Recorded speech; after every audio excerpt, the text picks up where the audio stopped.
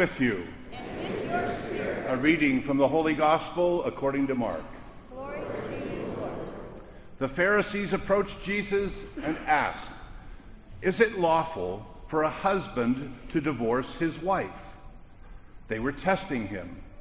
He said to them in reply, "What did Moses command you?" They replied, "Moses permitted a husband to write a bill of divorce and dismiss her." But Jesus told them, "Because of the hardness of your hearts, he wrote you this commandment. But from the beginning of creation, God made them male and female. For this reason, a man shall leave his father and mother and be joined to his wife, and the two shall become one flesh. So they are no longer two, but one flesh. Therefore, what God has joined together, no human must separate." In the house, the disciples again questioned Jesus about this, and he said to them, "Whoever divorces his wife and marries another commits adultery against her.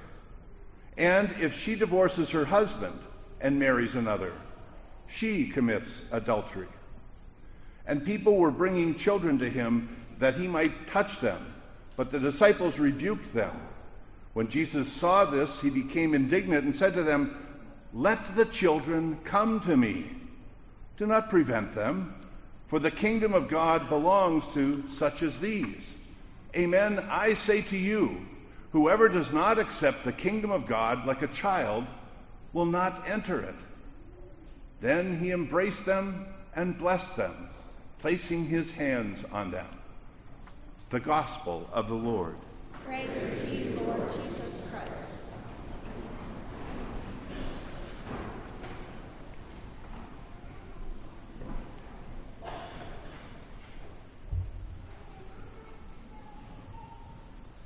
The Pharisees were always trying to trap Jesus.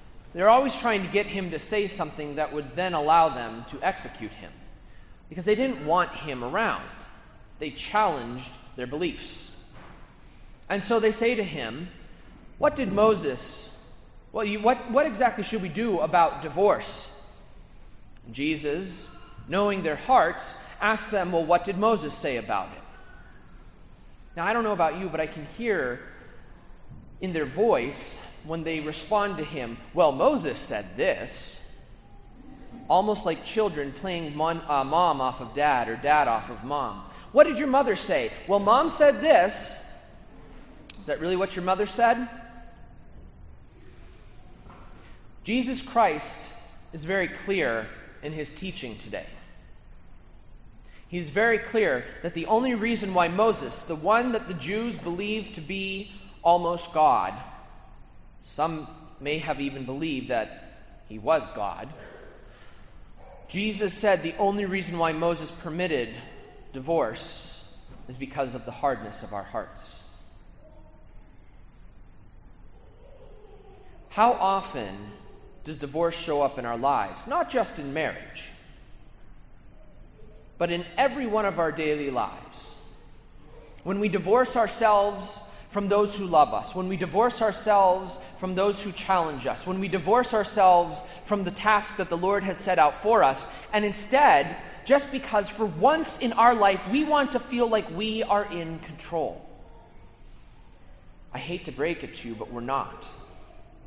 If you think that you are in control of your life, reevaluate. Now, if you place your trust in the Lord, he is in control of your life.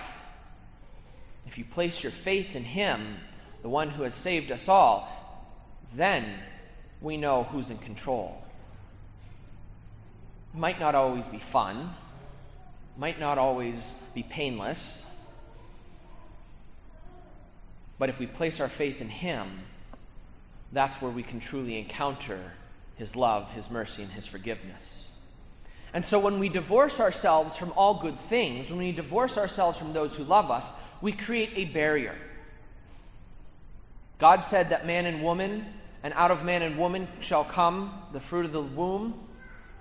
He says here today that they will be joined and the two shall become one flesh. My mother's a nurse midwife. She delivers babies, and we were having dinner last night, and we were chatting about this.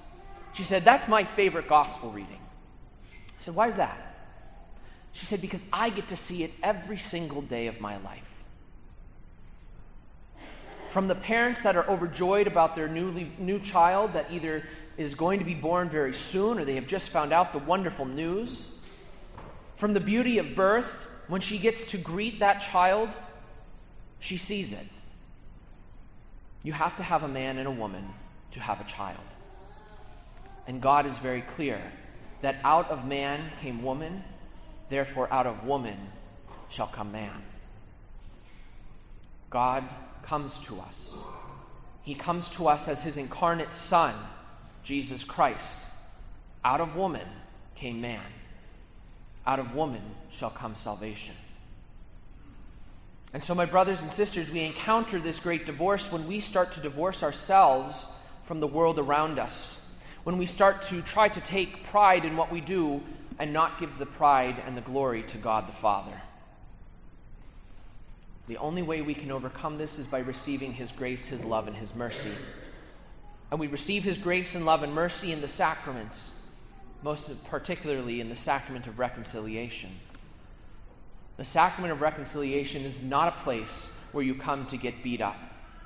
The priest, God, no one beats you up in the sacrament. And I think that's because we beat ourselves up enough. We beat ourselves up over our sins, over what we've done wrong to offend the Lord because we know it offends him, and yet we continue to beat ourselves up over it, seeking for his mercy. And when we stop and we think about it, if we don't question if we are sinful creatures, then we have become dead to the world, to the sin, to God the Father, because he wants to give us that grace and mercy. He wants us to come to him, seeking him for his love, his mercy, and his forgiveness.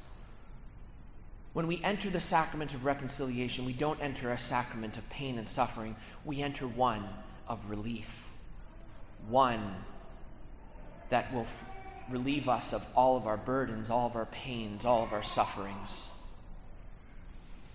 Imagine yourself with a bucket of water. And with this bucket of water, you have a ladle, and you continue to ladle out that water. Sooner or later, that bucket's going to run dry. Do you just continue to bucket out air and tell the people, "Well, it's good enough. That's all that I have for you"? Or do you stop? Do you go, refill your bucket, and then continue to give the graces and mercies that you have received? Now, that person who has come to you and said, "I want water," and you had nothing to give, they might have gone off to someone else. They may have continued to move forward, but that's not where you need to be at that moment. Maybe they'll come back, maybe they won't. But you have to take time for yourself. Now, that's not saying that we're placing anything above God, but if we don't take time to heal ourselves, to enter his mercy, his grace, and his forgiveness, receive him truly in our hearts, then we have nothing that we can give. We have nothing that we are able to give, because then we are only giving ourselves. We must love everyone. That doesn't mean we have to like them. That doesn't mean we have to be best friends with them. What it does mean is that we love them even if it's from a distance. We are not people of hate.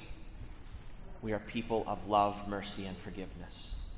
We love people so that they can enter the true mystery of the faith, so that they can enter the true mystery of Jesus Christ incarnate.